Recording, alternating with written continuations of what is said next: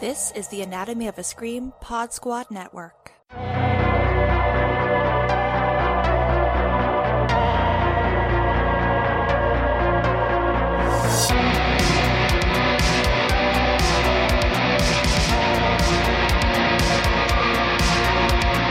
There's no beauty here, only death and decay. Welcome to The Beauty of Horror, a podcast dedicated to exploring the unsettling beauty found within our favorite genre. Each episode, I will sit down with a different guest to discuss a horror film they find particularly beautiful and why. I'm your host, Chandler Bullock, and today's guest is a Mexican filmmaker based here in the Netherlands. His short film, Inside Voices, can be found on the festival circuit right now, and he is currently working on his first feature film. Next to that, he's one of my personal friends and constant collaborators. Beautiful welcomes to Kiko Mora. Hey, man. How's it going? I'm going pretty well. It's nice to talk to you. It's been a while. You too. It has, yeah. Well, before we begin our discussion, I do like to kick each episode off with a quote about beauty, either from the filmmakers or from philosophy. And as ever, I'm bringing in the philosophy today. So today's quote is, "Each thing has its own peculiar beauty. Not only everything organic and displayed within the unity of an individuality, but also every inorganic thing, formless things, even every artifact. For all of these reveal the idea through which will is objectified on the lowest levels, provided, as it were, the deepest resonating bass tones of nature." I will reveal who said that a little later on and why I brought that in for this particular discussion. That's beautiful. Oh, yeah. See, we're already getting into the beauty, right? Yeah. So first, though, Kiko, what started all this for you? Not just filmmaking, but I know you're a bit of a horror fan. When did all of that start up, and then what does horror mean to you? Well, yeah. Okay. So the film started when I was 11, but Okay, wow. Yeah. I grew up on film sets because my dad used to shoot, so that was kind of like my school. Cool. But I was a Kubrick fan, like the Tarkovsky, Kurosawa, the typical film school rat pack. But I don't know. Actually, it was my brother who started really obsessing with finding kind of obscure horror movies. Mm-hmm. Like pirated horror movies that we would buy that on a like a burnt DVD, back in Mexico City. And I remember the one that kind of detonated it for me, which it's not maybe the best horror movie, but then I was like, wow, this is fucking smart. And it's a movie from the early 2000s called Madhouse. Have you seen that? I have not. I've heard of it though. It's not great, man. It's kind of tacky and everything, but it had an interesting twist. The characters were complex. Mm-hmm. I don't know. It was different from Nightmare on Elm Street or Child's Play, Right. or all these horror franchises that, as much as I love them to death, this was something kind of different. So from then on, we started diving into Korean films, like watching The Eye or Shutter. Is that the name, right? The Shudder, one yeah. about the photographer. Yeah. And then I became obsessed with my brother about finding weird movies, and we discovered that we loved being scared. And subsequently, my favorite video games are the Resident Evil series and the Silent Hill. And we have this kind of tradition that every time there was a new Silent Hill, we would play together, and we would wait until sundown, sit next to each other, and when someone dies, the other one gets the controller, but all the decisions would be discussed. So at points we would pause the game and talk about the decision for 5 minutes. I think you should go through that door. No, because there was this monster earlier. Blah. So I think the love of horror was brought by my brother. Mm-hmm. And then it just grew inside of me. Now he still likes horror, but I'm the one who's obsessed with it, and I'm making horror films now. Yeah.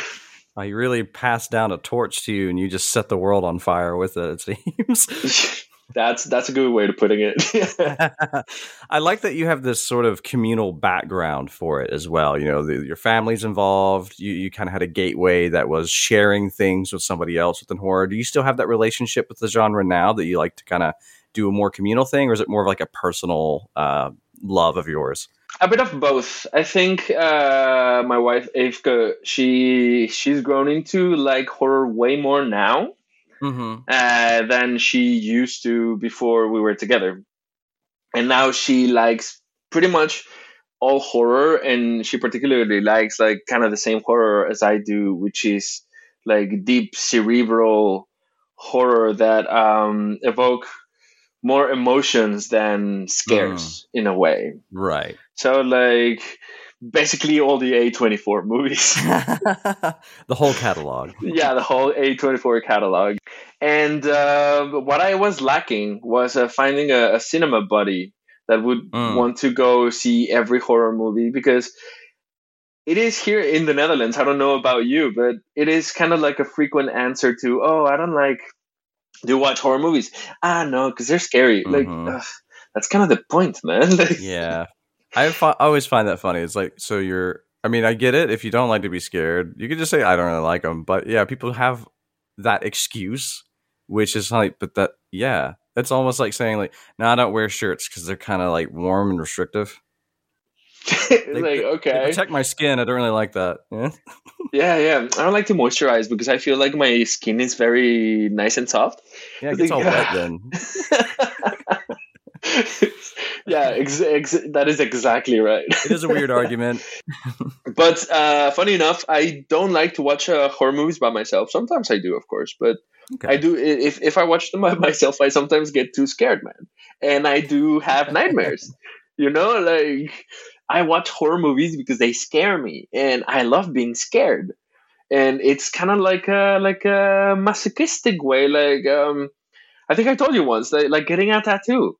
You know, yes. It fucking hurts, and you're like, oh my god, this is horrible. And then you're done, and then the next day you're like, okay, when can I get the next one? When can I get the next tattoo? Yeah. Oh man, I feel so baseline normal again, but that pain was just like awesome for some reason. And besides having like all my tattoos, when I'm starting to think of a new tattoo that I want to get, like what kind of turns me on is that pain. Is that like, oh, I'm gonna sit in the chair and I'm gonna get the needle in my skin. It's gonna fucking suck, but I want that. Yeah, I don't know why either. I have the same. Like it scares me. Before, like I know we're talking about tattoos instead of movies right now, but like it scares me a bit.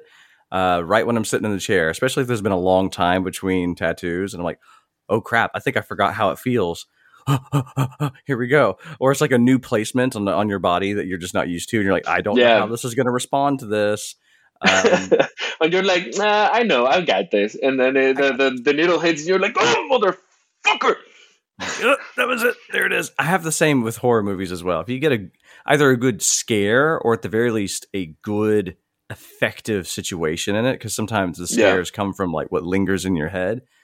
Those are the ones that get me. When I remember the last time I had that, I saw Lake Mungo for the first time about a year ago. Oh, is this found footage film, right? I haven't seen it. I won't say anything about what got me then, but it is one of the more emotionally effective films I've ever seen.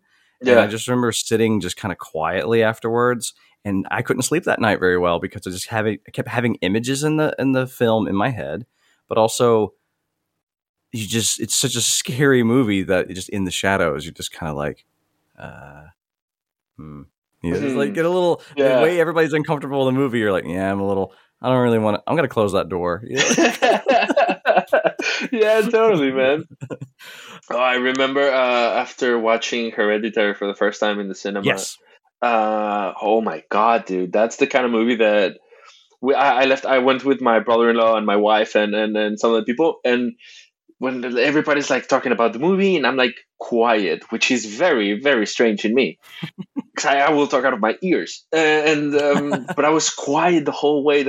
And then at night I woke up and I like crawled next to my wife and then like spooned her because I was terrified, man. Aw. I was so fucking scared, and I enjoy it. It's like eating spicy food. As a Mexican, I can tell you that. As a Southerner, I understand. Yeah, like it's spicy, and you're like sweating, and you're like suffering, but you're like eating more and more and more, and you cannot have enough. And I think that's my relationship with horror, man. It's kind of like, I know it's not maybe great for me, like spicy food or pain, like in that sense of the word. Well, in a way, though, that's also not destructive. I mean, spicy food could, it could cause damage to you. But, tattoos, only if they're not doing it correctly, of course. So it's really like, it's just pain. And pain is a good thing. You know, we do build up tolerances. We do understand how to deal with other pains as we go along because of it. So I do feel that, you know, there's been the research going on throughout the pandemic that horror fans have been, especially the ones who still seek out getting scared, not the ones who just sit around and watch, like, you know, Friday the 13th over and over again. Really, the people who like really want to get scared. I mean, there's nothing wrong with that either. There's nothing wrong with it, but I'm saying for this particular study, they tended to cope really well with the situation during the pandemic, just because we're like, I have actively felt worse emotions. That's true. You know? And it's not, and I guess because we kind of like seek out this turmoil, or at least we expose ourselves to emotions that we would normally run away from. We can do it in the cinema, but maybe not in a one-on-one conversation with the people that usually cause the problems with us. But it does help us if we do have that confrontation that we're like, well, I'm not too afraid of it, so let's do this. You know? And it's funny because that kind of links to the theme of the movie that we're talking about today. Yeah. Oh, what movie are we going to talk about then? I think it's a great segue. Oh, we're talking about The Babadook. Babadook, Duke. Babadook. Okay. Oh, man, that movie blew my freaking mind. For those who are not familiar with it, everybody who follows me on Twitter knows that I'm a very, very busy person. And like just yesterday I had a 14-hour shift at work. Ugh. So I do apologize. I have a very short synopsis for you today. I got the one from IMDb because, like I did with the Insidious one, I felt that it actually succinctly said everything you need to know if you haven't seen the movie. And it says, a single mother and her child fall into a deep well of paranoia when an eerie children's book titled Mr. Babadook manifests in their home. There's a lot more to it, but I do think this is one of those movies that, if I'd given you a more detailed description, would have actually taken away from some of the things that you could experience firsthand. And time is a thing. So for those who enjoy my synopses, I do apologize. But for those who are like, oh, this is refreshing, you didn't spoil anything, go watch it and then come back. Because we are going to spoil it now. Starting now. Yes. So when I approached you to be on the show, you were pretty quick with the Babadook. So what is it about the Babadook that triggered in your brain when I said beauty and horror? Because I find that movie like just beautiful, man, in every single aspect, in both technical aspect and storytelling aspect. I think that what I was telling you earlier, that my favorite kind of horror is the one that evokes emotions out of you and not just being scared. That I find a movie like to be extremely powerful when the horror element only adds, it's only a layer on in the whole that is the movie. Because this movie is not, it's not a monster flick, it's not a haunting movie. Yes, there is a monster that is haunting these characters, but it's a movie about grief. Yeah. And about the stages of grief, and about what happens if you don't deal with that grief in a healthy way. And the Babadook is kind of like an embodiment of this whole freaking thing. And I mean, talking about mismarketed movies, it's marketed as a creature feature when it's really not. It's just like a very, very personal character study about a woman in grief. Yep. Plus, it's visually beautiful. Oh yes.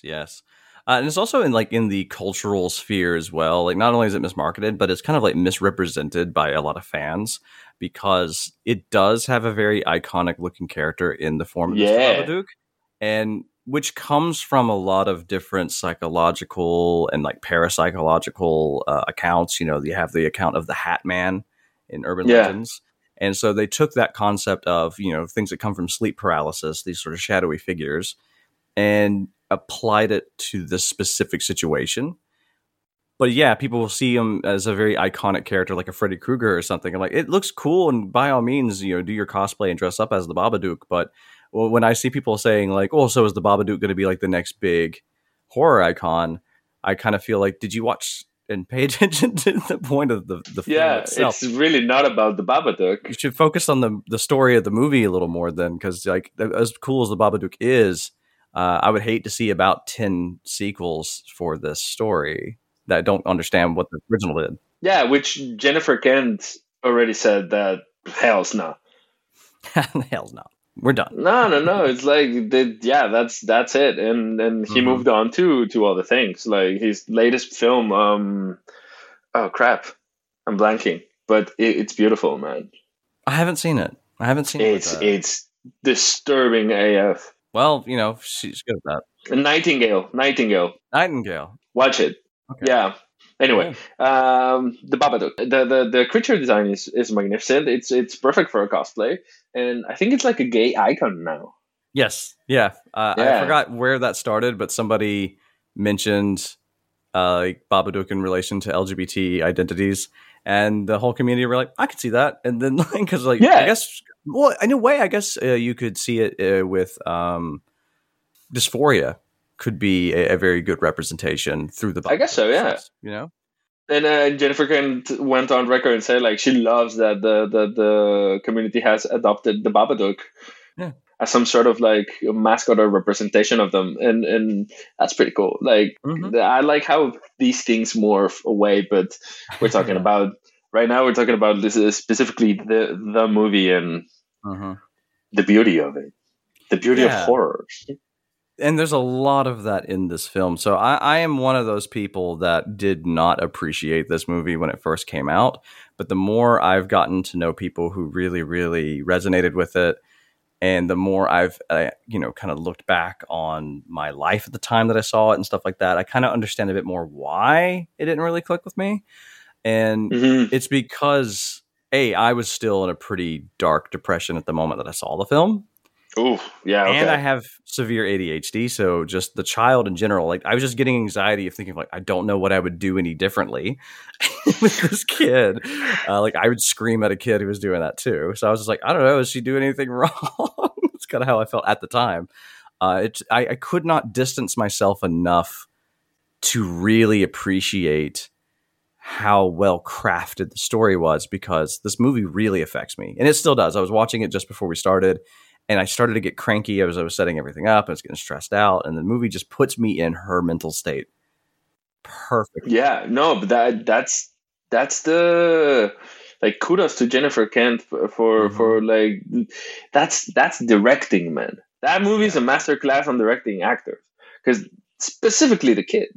Yeah. Like, you want to kill the kid. You want to punch that kid. But you also kind of get the kid. Like, I was that kid. But there's empathy to both characters, man. Yeah. And you hate both characters. And you're I like that. And that's beautiful. And I actually have to rewatch it. I haven't seen it in a long time. I have the DVD in the attic. But I want to rewatch it now that I'm a father. And see how it switches, man. Because I think there's going to be a lot of triggers there. I can imagine. So let's start, I suppose, then with, I think maybe the easiest thing we can start with, the visuals of the film. Since when we think aesthetics, usually it's the first thing that people's brains kind of go to. And you said that on all layers, this movie really like screams beauty to you. Where then in the visual aesthetics does that seem to kind of tap you?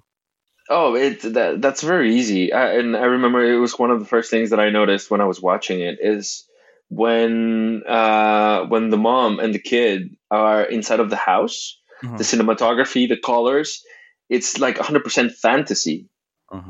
They're living kind of like in a fantasy world, almost Pan's Labyrinth, Guillermo del Toro. I was thinking that. Colors and framing. And when they're outside, it's the cinematography is, dare I say, boring. It's just like plainly lit. And that's pretty much it. So this contrasts between the settings that when they're in the real world, everything is kind of like gray, everything is grim, because that's the way the mom feels, Yep. and everything is bleh and bland. And then when they go inside of the house, which is dark and kind of gothic without being like really gothic, but it emanates this gothiness out of it. It could be like completely bright outside, but inside it's like super dark and gray, and this like blue color palette that I just like, I'm in love with, kind of also very, very symbolizes her state, which is very blue, very, very washed out, very like sinking into darkness. And I thought that was like gorgeous. And plus, we already said that the design of the Babadook itself is really on point. Yeah, I actually love what I love the most about the visuals, especially in that house, is because of the fantastical nature of the Babadook itself, that you could see that the Babadook had already infiltrated that house even before they found the book. Because the color palette is the Babadook's like makeup colors and the colors of the cloak and the hat and everything, but also like the face is not just a black and white character. It has like shades of gray, bits of blue here and there for contrast. And it was amazing to me to sit there like, did Tim Burton put this together? Like, what is this color on this wall? It's like straight out of the house in Beetlejuice when the Dietzes do the interior. Yeah. No, 100%, 100%. And I like that. I like that she was not scared to go, a little bit far fetched in the fantasy elements or in the fantasy palettes in the interior of the house, because I think that's also helped the case of this kid, and like that he thinks that there's a monster in the house, that they have to do this ritual every single night before the kid goes to bed. Oh my god, I still have the memory so fresh in my head, and I haven't seen it in like 6 years. I don't know. I think that like it's a perfect setting for this kind of movie. Even the kitchen looks so surreal. Yeah, it does. They have this little alcove too, where what I love about that part as well, it's actually funny. This links to the previous episode that just released, where I talked about The Shining, and we talked a lot about architecture. Oh. And in this case, how the architecture here shows like you have the old and the new. So you have a relatively renovated house, but the kitchen is where you can see where the old house used to be. So you have that old oven and stove area, which is just bricked up and painted now. So it's this little alcove of a little counter, and it's the only white part that's just clean white in the entire part of the house. Whereas all the new shit that they put in the house, that's where all of her depression is attached to it. And it's all blue and it's grimy and it's dark. Yeah. And you see a lot of empty photo frames, if I recall correctly. That you see a lot of like places where there's clearly something missing. So these are like photos that she just took off and never bothered to put something on to replace it. And like to think of these details is what I think makes it beautiful as well. It's so well thought out, and there's so much heart and so much honesty put into this story that the environment is also telling you the story. The cinematography is also telling you the story. Exactly. So I don't know how, I mean, without getting too personal on people's issues here and there, but I'm willing to openly discuss my own experiences as someone who has had bouts of depression and different, breakdowns and stuff here and there. I can say that when they show that kind of washed out, mundane look to the real world, I like how they're using natural lighting, but it's kind of not keyed in very well. So it's just kind of like very harsh on the eyes every now and then. And that's kind of how the world really feels when you leave that space. You leave your own kind of comfort zone. And the world just kind of attacks you with the sun, and everybody else is just really comfortable in that space. And you're like, what a boring, terrible, samey, shitty kind of life everybody has. And so there's part of you that sticks inside your own head and your depression, and you feel very comfortable there because it's yours. It's your life. But there's also a part of you that sees just what sort of hell you've kind of built for yourself, and you don't know whether you want to escape it because the world around you is just not appealing, basically. And that's another layer on this contrast. Yeah, that's why the exterior cinematography is in a way lame in contrast with the house. The house is more like carefully lit, carefully framed, and it is dark. Like it's a representation of her mind because it's very dark, and she doesn't want to go out, like you said, because it's home. Yeah. It's what she knows. This is her domain. So and that's kind of like a vicious cycle that one enters. Also, I also dealt with some depression like the first couple of years that I moved here to the Netherlands, and it really does feel like that. Yeah, and her perspective is shown very clearly, not just through camera work or colors and stuff, but it's shown very clearly in all that and through all of the different characters that are through the film. I like that just everyone is a burden. Everyone. From the moment go, nobody that she works with seems really pleasant. Her sister's really unpleasant. Ugh, yeah, I don't. Yeah. It's hard to tell in some instances when it's a situation where she's just taking it that way or when it's true. I think in the case of the sister, she's just like a very bad family member. But and also, it's probably not the first time that the child is like being inappropriate around his little cousin or something. But yeah, I think you are meant to say like, oh, geez, like take it down a notch, sister. Well, and I also feel just like it's one thing to say, well, I just don't like being around your kid. Your kid's a problem. And it's another thing to address, hey, I think that your son might have some behavioral issues that need to be sorted by a professional. Do you need any help? I know it's really tough. But that's a very 2021 way of thinking things. No, man, I was raised in the 90s. My mom had plenty of friends who were like, can I take your kid off your shoulders? Because your kid's a nightmare and I'll deal with them. I'm cool. And I just felt like it's kind of like, it's your sister. I get that she has her own problems, but like she always acted like everything was a burden to her. And I love how later Amelia just freaks out on everybody around the birthday party. Oh, I'm so sorry that you didn't get to work out this morning. The world must have ended. When, you know, she's sitting there with this nightmare child. Right, yeah. I remember she's supposed to be this kind of like uptight, kind of like the sister in Fleabag. Yeah, that's the whole thing. The sister's priorities are just constantly about, you should be normal, you're not listening to me, my kid this, my kid that, blah, blah, blah, blah, blah, blah, blah, blah. And she's just sitting there like, yeah, okay, I don't have a husband anymore. I'm a single mom. I have like 4 jobs and my kid needs therapy, but thank you. and she basically is blaming her kid for the death of her husband.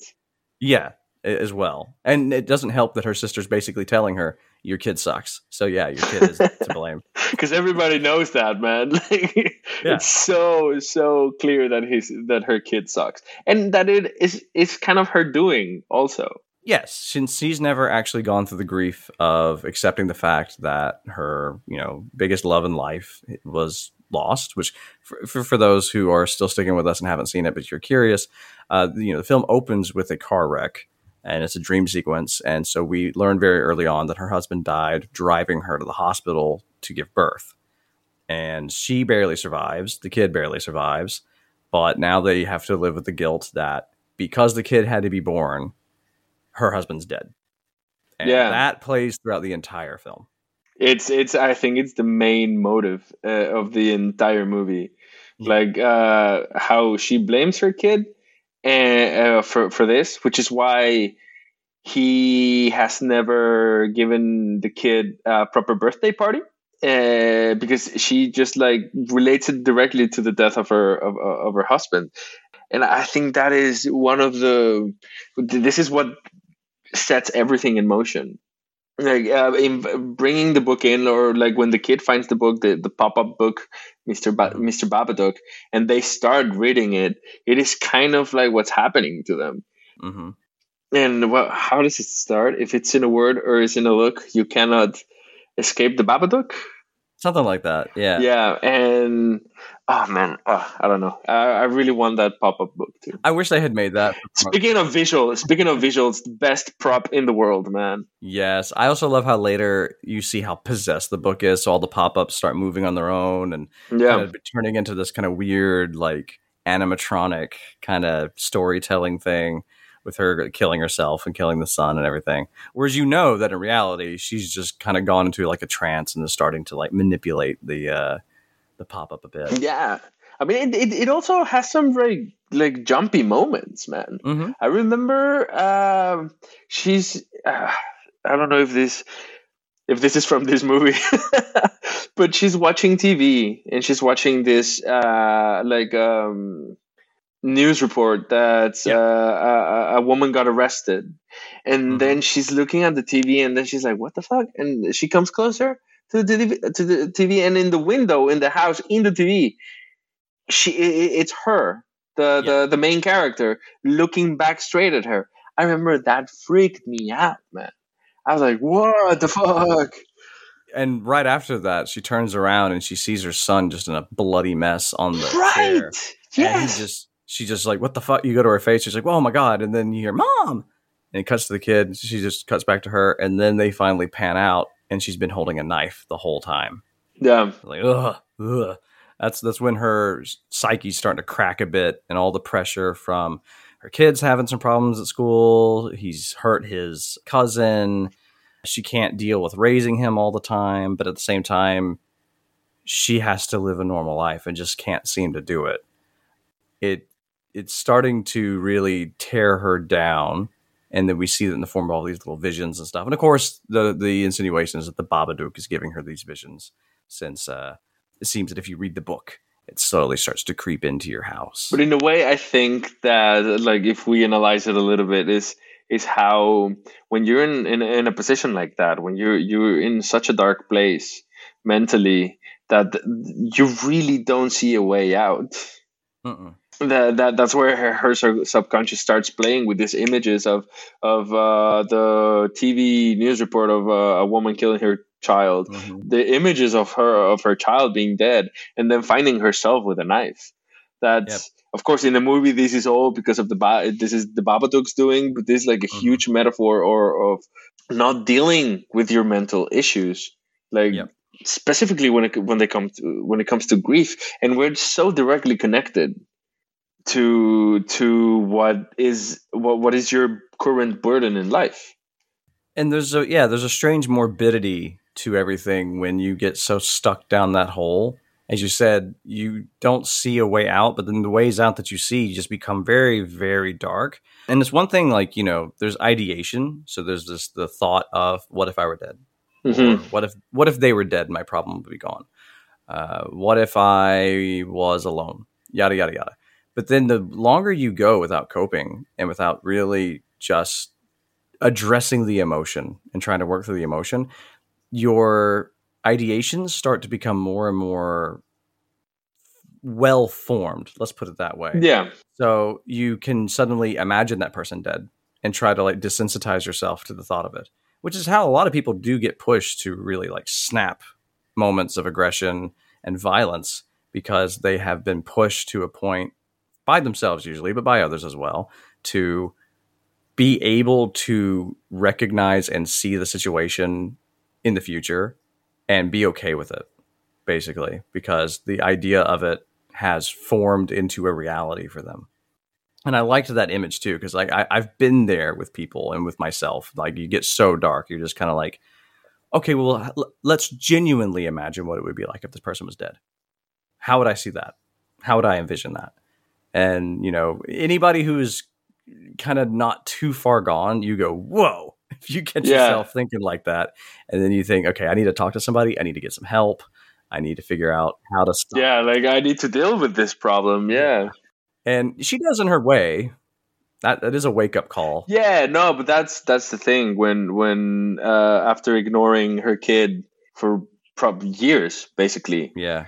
When she finally sees that the Babadook is real, she starts to maybe okay, something's wrong, and she starts to try and deal with these things, which and I think that's when the Babadook says like, oh fuck no, and possesses her fully.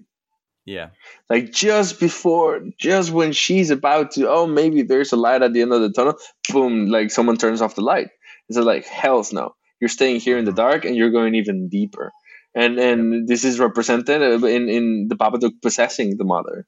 And we have this really, really great sequence the kid using all the monster weapons that he crafted along the movie that Yep. that you just think like, oh my god, this kid's gonna kill someone one day, and he ends up defending himself from his mother, from the monster, and in the process saving his mother. Yeah. So I don't know, like the arc of the kid, the story arc of the kid of he's fully aware that his mother doesn't love him. Yeah, that's really sad. Because I think he says that in the movie. It's like, I know that you don't love me, and that's okay, but I'm still gonna protect you. Yeah, around the end he says that when she's in this full possession mode. Yeah, like, I love you and I'm gonna protect you. Yeah. You know, and I think that's when like the mom is like, oh fuck, okay. So like, I am loved regardless. Exactly. I love that the kid gets a redemption arc like that. Again, I was one of those shitty people when the movie came out that I was like, fuck this kid. No, still, I don't care if you save anybody. I was all sad that he didn't die, all that kind of crap, because I was just so offended by what happened to me. But I was actually talking to my fiance just before this about a situation we had yesterday at our escape room. I can't go into too many details because it's such a secrecy kind of industry. But there is a moment in our game that we completely take control away from you.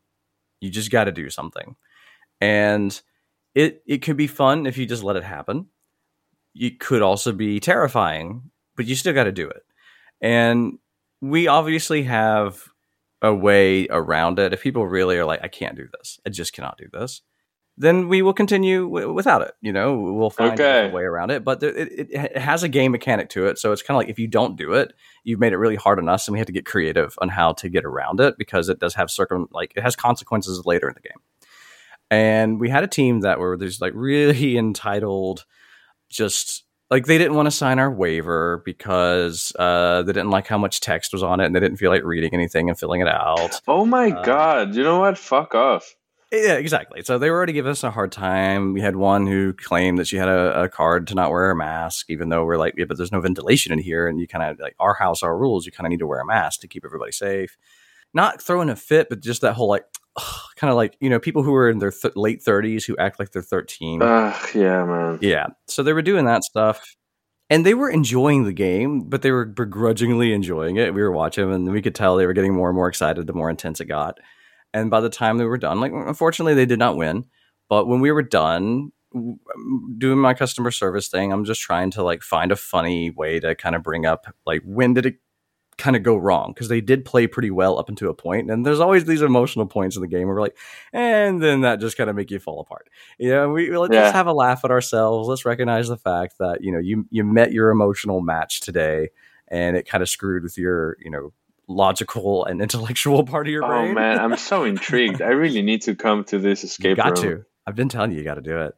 But these people didn't have a sense of humor. They're the types who I could tell that their real, genuine fear is not having control. This is why they're entitled. This is why they act like those teenagers. They're like, oh, you didn't do things the way I want them. So when this moment comes, that the very insinuation that they would have gone to a point when it's like, you don't get to do much here. We're just kind of like, you just got to go along with it. One of the guys kept like freaking out at the end of it, and not like until I mentioned it. It's like, well, when this moment kind of got triggered, y'all seem to fall apart after that. That's when they just like, even afterwards, even though nobody did it, they were kind of acting like somebody did it, and we're just freaked out, just really drained of all energy of like, whoa, it was just too intense. And he just kept going, yeah, because I don't like that. I said, well, it's good that you didn't have to do it. Yeah, but I don't like that. Oh, my apologies, sir. I'm so sorry that my game has its own like setup to it, and you didn't have to do it. I was like, I really went out of my way to make sure that you were comfortable and safe, and that's fine. I was just like, well, you know, I just kept continuing saying like, and I'm very happy that you didn't have to go through that, because I can imagine that would have been a lot for you, but he did not want to deal with it. Why I bring it up is because it reminded me of my initial reactions to the Babadook. I blamed the film for making me feel the way it made me feel. And then the more I've spoken to people where they got a lot out of it, I was just like, what are you on? What the hell movie did you watch? How could you even stomach this horrible, evil, aggressive film? And then I decided to put my own sort of pride aside and checked it out again. Still didn't love it the second time I saw it because it still made me feel that way.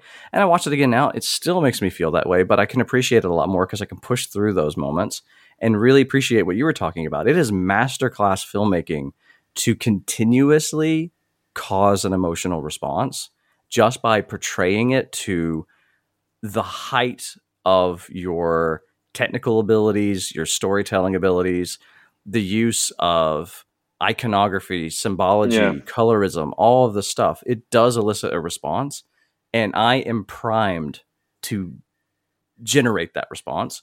So it's a very triggering film for me, but that's on me. I just shouldn't watch it very often. I just need to leave that movie alone, you know? No. And also, it's not an easy watch, man. It's not an easy watch. I've seen this movie, pretty much like around 10 times because wow, like when it came out, I became obsessed with it. Like so obsessed that a friend of mine like gave me the DVD for my birthday, and I did watch it a lot. I watched all the interviews, all the behind the scenes footage. Like I was obsessed with this movie because it was one of the first horror movies that really made me feel something other than scared, right? But that I found horrific.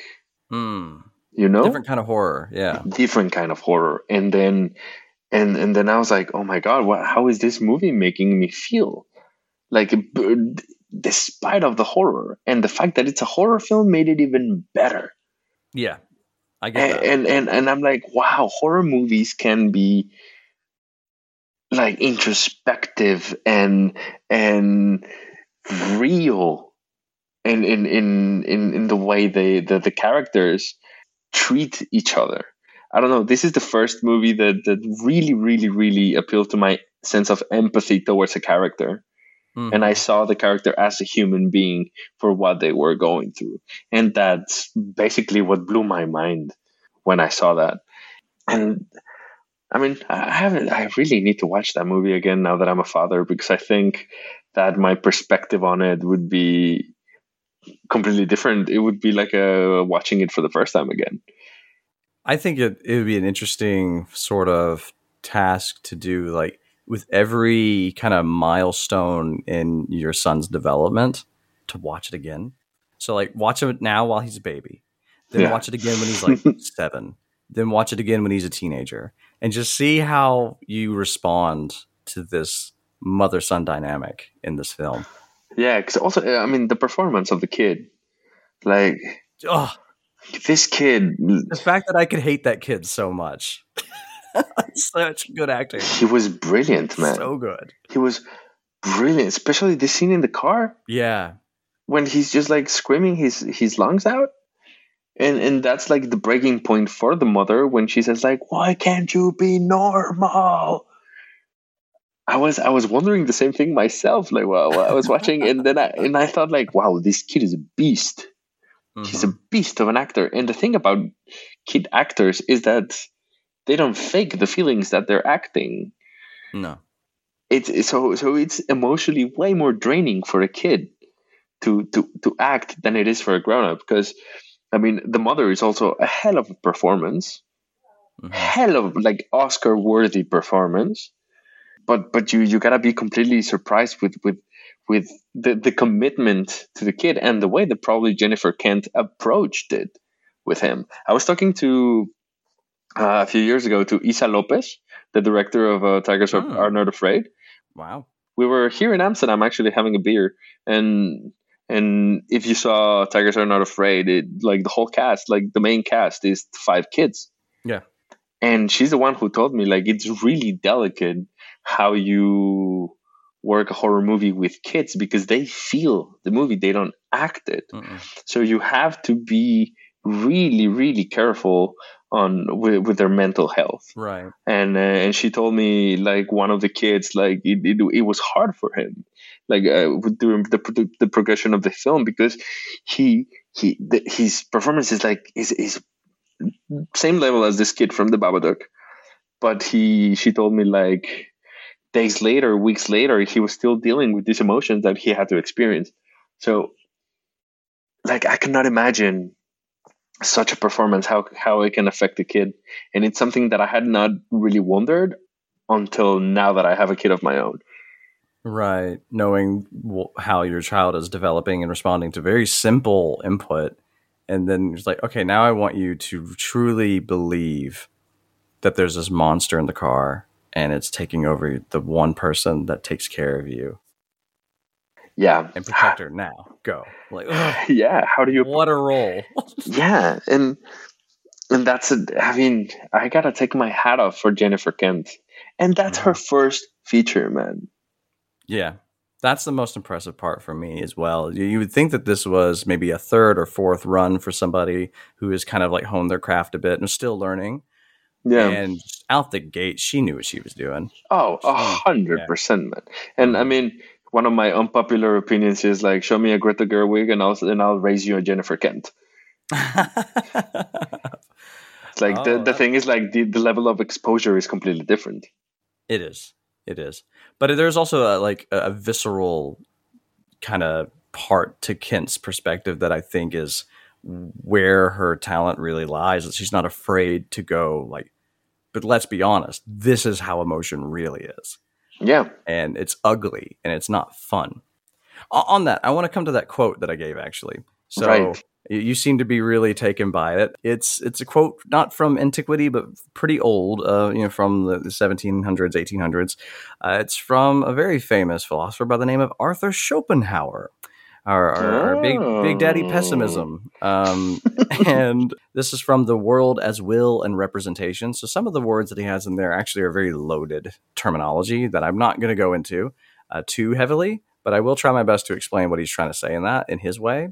Okay. What he is getting at, so this is in this book, he talks about just pretty much all cognition and emotional development, the ways we respond to things, the ways that we experience life. It's all about very experiential, but he's a transcendental philosopher, existentialist, a lot of different things. This is a section where he's talking about beauty and why we claim things are beautiful. What is beauty from his perspective? So one thing to note about Schopenhauer, for anybody who might not be familiar with his work, like I said, he's granddaddy pessimism because his whole perspective on life is everything is a response to suffering.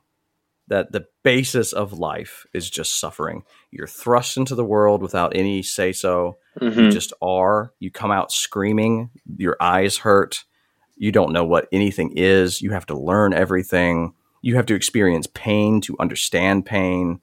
We can't feel joy unless we have sadness. So he really flips the coin, so to speak, whereas a lot of people like an optimist would say, well, yes, I understand that there is darkness and sadness in the world, but it's mainly light and joy. He'd be like, no, because we need to be taught how to feel joy. Is kind of how his perspective is. Because the light is only so bright because the darkness is so dark. And we have to learn how to cope with the darkness. So, especially in his time, the darkness was very dangerous still too. Not as much as, before his time, but still, it's like you still had people creeping around in the shadows and you still had animals that were coming into the cities and stuff you had to fight against every now and then. So the shadows were a real deal there. But also emotionally and psychologically speaking, it's just part of, Jungian psychology also tends to look at that too, about how we develop through our transgressions and through the ways that are negative emotions.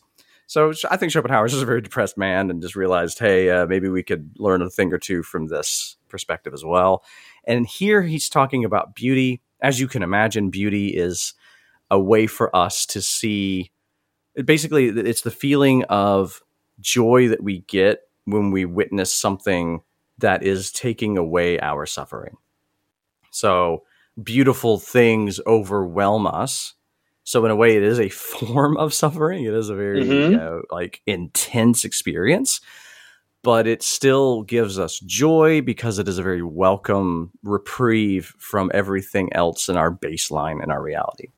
So the specific quote is just talking about how everything has a dynamic of beauty in his eyes. It doesn't. So a lot of other philosophers at the time, like Immanuel Kant and Edmund Burke, they really were like, beautiful objects are beautiful because they're beautiful. Like, there are specific things that are beautiful. Things that are round. A beautiful woman has very soft, smooth, round skin. Statues are like alabaster smooth. They have to be proportionately put together really nicely. Certain colors appeal to the eye. The pastels are really nice. The flowers, and look how shaped they are, and really smooth and whatever. But jagged structures, mountains, these sorts of things, they're more sublime. They're kind of intimidate us. So we're not going to say they're beautiful, blah, blah, blah.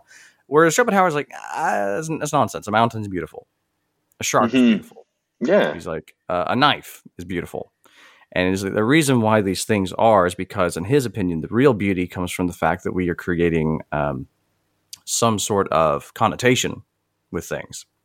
And so when he mentions idea, that word idea has a capital in the text. For him, an idea is a very specific formulation. And an idea in this way is more a conceptualization, a thought, a feeling, an evocation. Yeah. And so he finds it beautiful that all things, visually, audibly, whatever, they evoke.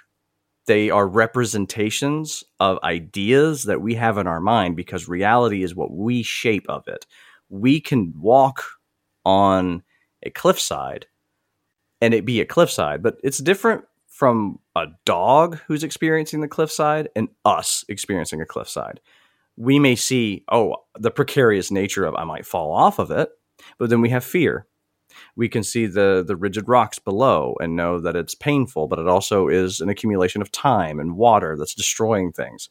So he also mentions, he goes on, I didn't go into the quote there, but he talks about, things like light, gravity, other sorts of concepts that we have are evoked in aesthetics. So, when you see a mountain, you can see the weight and height and thinness of air and the how painful it must be to be on that thing. I thought this was a really good fit for this film because of the way Kent has structured the film. How the Babadook alone is one of those, it is the idea made manifest. Mm-hmm. And the whole film is this representation of something, which most films are, but I just feel like this particular one, at least based on my own experience of the film and how it really deeply affects me, I felt really aligns itself with, I think Schopenhauer would weep watching this movie. Yeah. Just like he would be like, you got it. You understood it. This is pure representation of our will as human beings in visuals and in sound. And I think he would have been just completely flabbergasted that somebody could do this. I completely agree, man. Like the thing about this movie, it kind of taught me that as a person who has never experienced real grief, like I've never experienced a death in my family. Like the only death that I've experienced is my dog's, which freaking broke my heart. It is very rough, but I've never experienced like grief from a family member. And I thought that this movie kind of taught me that grief can be beautiful, can be cathartic, and if dealt with. Yeah.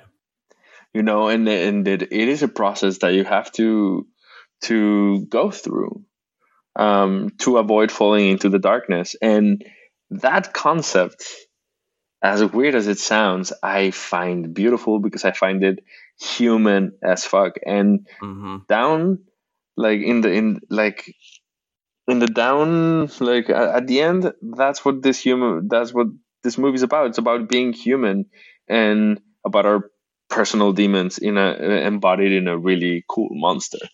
But I don't know, like this is one of the movies that have touched me the deepest, and the movie I think that taught me that horror can be smart, but in the way you approach the horror, or in the way that you bring the horror element of a story, because this movie is not depending on the horror element to scare you.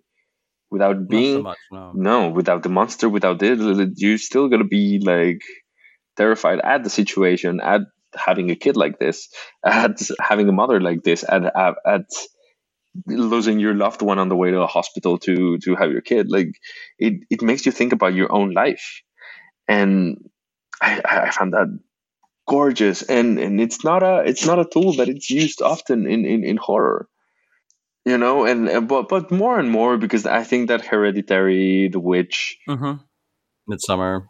yeah, Midsummer, like again, A24, they're appealing more to the humanity within horror than the actual aesthetics and the jump scares, and which they can live, but they can coexist, and they can create something far more beautiful than any Lifetime movie, Yeah, it's not on the surface is why. I mean, if you take I like that comparison, because your general dramas of emotional core kind of films, they kind of just surface level show you people be sad and give you a story of them kind of finding redemption or something through it. And if that appeals to you, this is not a knock on anybody who really gets something out of those things, but there is something to be said about taking a genre that is usually geared towards one specific goal and then them deciding, what if I achieve this goal through showing you the harsh realities of the very thing that you're kind of being sheltered away from in these other films.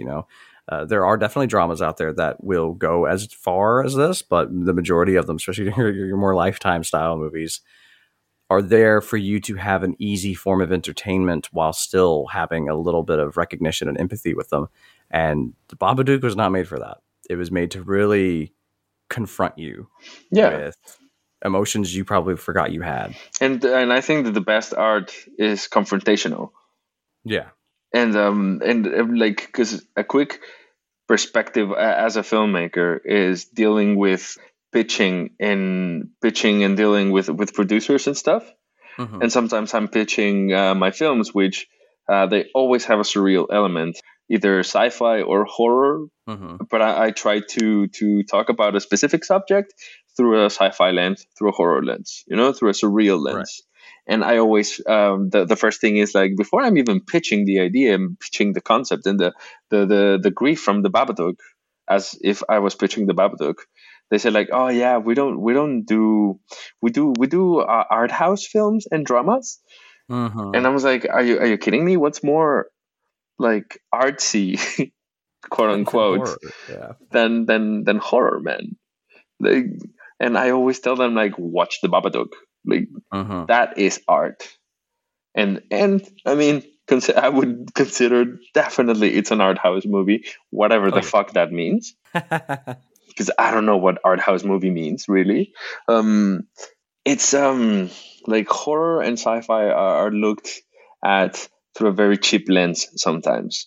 For people, I know scary movies, and I know sci-fi and Star Wars. Star Wars is beautiful, but it's not all that there is to the sci-fi genre.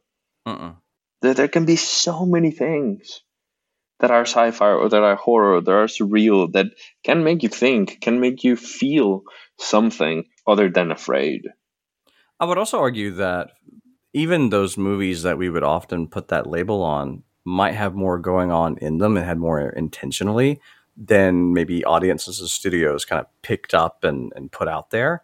Look at the Babadook. We were already talking about how there is a portion of people that all they do is just go like, well, the Babadook's cool. It's cool. It's a scary monster. Let's make a scary monster movie out of it. And not really picking up on all these subtleties. Whereas I'm like, well, it's beating you on the head with it, and you're still not really grasping what's there. And that could be just from either not being able to relate or being too like uncomfortable to really open yourself up to that experience. Yeah. But I've noticed there are a lot of horror movies from the past that even like some slashers and stuff really have at least some subtext going on, that those things are being touched upon.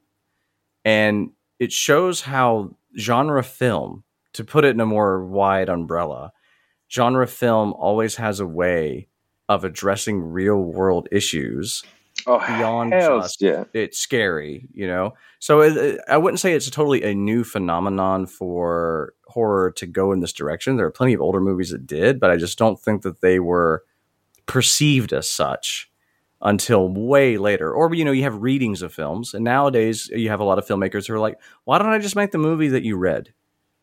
And so they make it like that's the blatant part of it now, is this part. Yeah. Yeah. I mean, lately, I think I would say like a really good example of a great movie that can be one thing in your head, but then you watch it and it's like so many other things, is The Empty Man. I haven't seen it yet. Oh, dude, I'm not going to say anything about it then, because you have to watch it. Okay. It just has I will see the it. best cold open, one of the best cold openings I've seen in a movie in recent years. Okay. That's all I'm going to say. Okay. Very curious for this movie. I've seen a couple images here and there. I'm like, well, I like the tone that I'm seeing here. So very curious to this film. And yeah, there are a lot of movies that came out recently that are doing this, and I love this trend. And I have to say, especially with people such as yourself who have such a passion for the Babadook, who got it the first time, who fortunately were able to put your guard up a little more than I was, I've developed more of an appreciation for it. So I think that if anybody out there who's like me, who had that initial response after this conversation, please try to pick up the Babadook again. Oh, please do. Pay attention to those little details. I think you'll just enjoy it. Just enjoy it. Let yourself be scared. Let yourself be vulnerable. And with any movie, I agree, for sure. Well, then, I think that is a good way to wrap up. I think so too. This was so fun, man. Well, it was really lovely talking to you, and especially about something that you're passionate about. Yeah. But then I'm going to do my quick round off. So this podcast is a part of the Anatomy of Scream Pod Squad. Be sure to follow the Anatomy of a Scream podcast page on your preferred podcast platform to check out more introspective, semi-academic, and fun podcasts, including 28 Days Later, hosted by Sophie and Hannah Day, The Road to Nowhere, hosted by R.C. Hara, and much more. You can find more info at anatomyofascream.com. If you're interested in more of my musings on beauty and horror, or horror in general, you can follow me on Twitter @_Shockaholic, and you can check out my website, which is shockaholic.org. So, dear listeners, what are your thoughts on the Babadook? I'd love to hear your thoughts either on Twitter @BeautyHorrorPod, via email, which is at beautyofhorrorpod@gmail.com, or in our newly formed community space on Discord. Check out the Twitter account for the link there. If you want even more content, you can become a subscriber on my Ko-fi page. There are multiple tiers to choose from depending on your interests. And the awesome thing is that all tiers get access to a new monthly podcast entitled The Good, the Agreeable, and the Beautiful. I did episode 0 just recently, about 2 weeks ago. So please check out that episode where I review Hellraiser from the perspective of Kant's judgments of taste. I had a lot of fun doing that. I explain a little bit more about how it all works. So if you're more interested in getting that more regularly, you can get that through Ko-fi. You can get that at ko-fi.com/beautyhorrorpod for full details on everything else. I want to thank you again, Kiko, for sitting down and talking about this film with me. So where can everybody find you on the interwebs, and what you got going on you might want to promote real quick? Well, I'm on and off on Twitter at Kiko Mora. That's Kiko. Mora is Morah. Same in Instagram, and which I'm a little bit more active. Okay. On that, and I don't know. I'm planning a couple projects, like you mentioned earlier. I'm in development with my future debut. It's a co-production, Netherlands and Mexico. Cool. I'm also like working on a short version, a short sci-fi, which we're like doing some applying for funding and everything. So like it's busy, and plus I'm a dad, so that's kind of like my main job at the moment. But there's a couple of projects. You can check on my Twitter. There's a link to my website, which there's another link that leads you to my Vimeo. You can watch some of my films there if you want. And you really should. Beyond just being a buddy and helping a buddy out here, I've seen some of his short films. They blew my damn mind. So Kiko's got a great eye, and everything he was saying about the Babadook and stuff, you can see that his passions run into his artistry as well. So check those things out and check out his socials. Thanks again. Thank you, man. Of course, thank you, dear listener, for joining us and talking about the beauty that lurks within the horrible. Goodbye.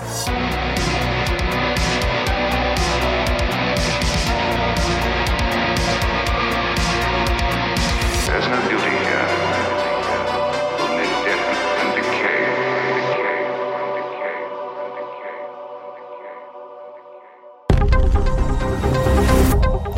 of a Scream Pod Squad.